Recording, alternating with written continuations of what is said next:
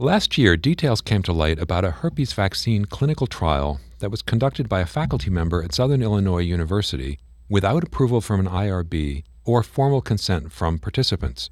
William Halford allegedly injected volunteers with a live attenuated herpes simplex virus vaccine in an off-campus hotel and on the island of St. Kitts.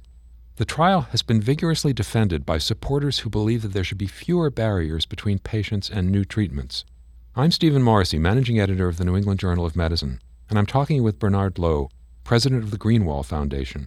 Dr. Lowe has written a perspective article about the lessons this case offers for advocates of evidence-based standards for new therapies. Dr. Lowe, can you give us an overview of what we know about this case and what's still speculation? I'd be glad to. So as you summarized, the allegations are really quite serious. They allege violations of fundamental regulatory, scientific, and ethical standards for clinical trials. The professor allegedly injected a vaccine that he had invented and developed into subjects without approval from the Food and Drug Administration and without review and approval by an institutional review board. Moreover, after injecting some participants off the campus of Southern Illinois University, he then flew 17 participants to the island of St. Kitts and Nevis in the Caribbean for additional injection. There was no formal consent form reviewed and approved by an institutional review board.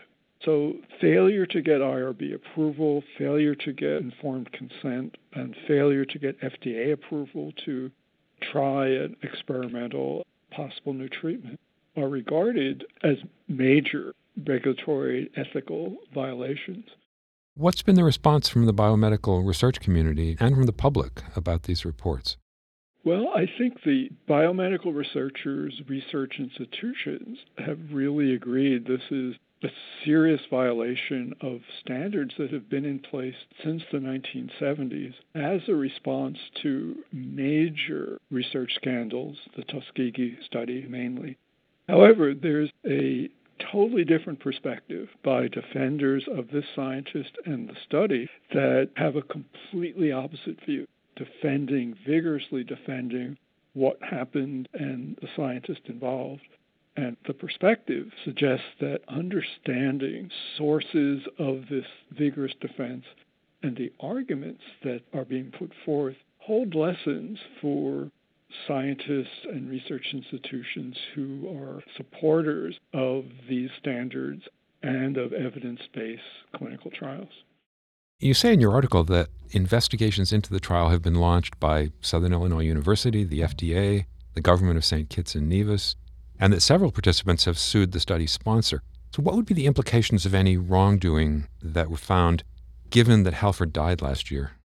Well, in addition to the investigations you mentioned, the Federal Office for Human Research Protections and the FDA are also holding investigations. So the company that now holds the patent on this vaccine has announced that it plans to continue development of this product. It says it will follow FDA regulations in the future.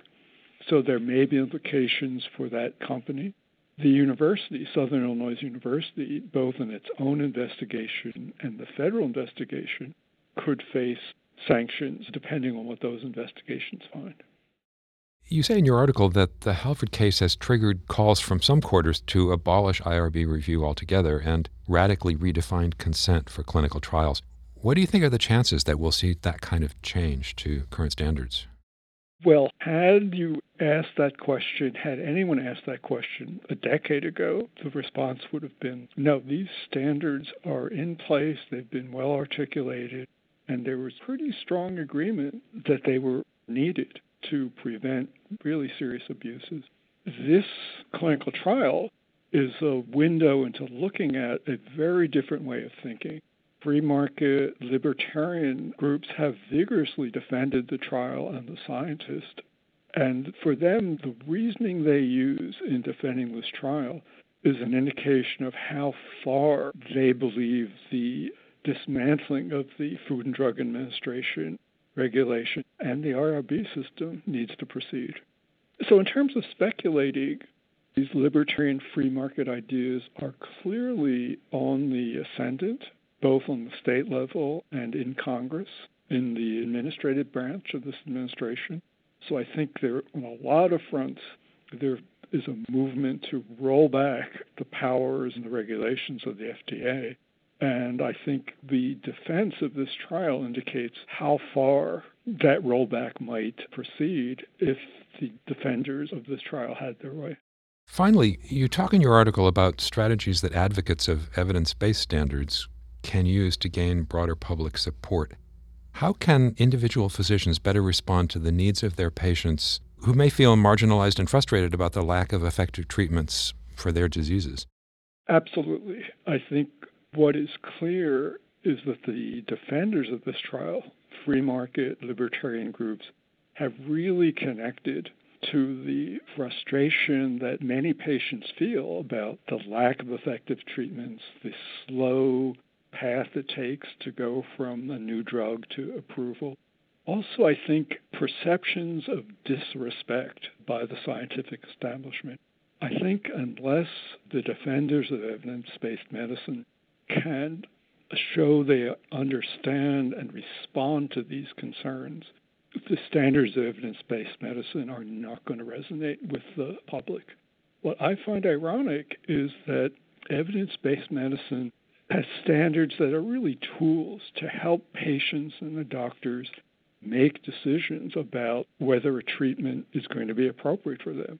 But the standards help patients and doctors sort through whether the evidence of both safety and effectiveness is rigorous or whether it doesn't really come up to the level that most people would want to believe. Thank you, Dr. Lowe.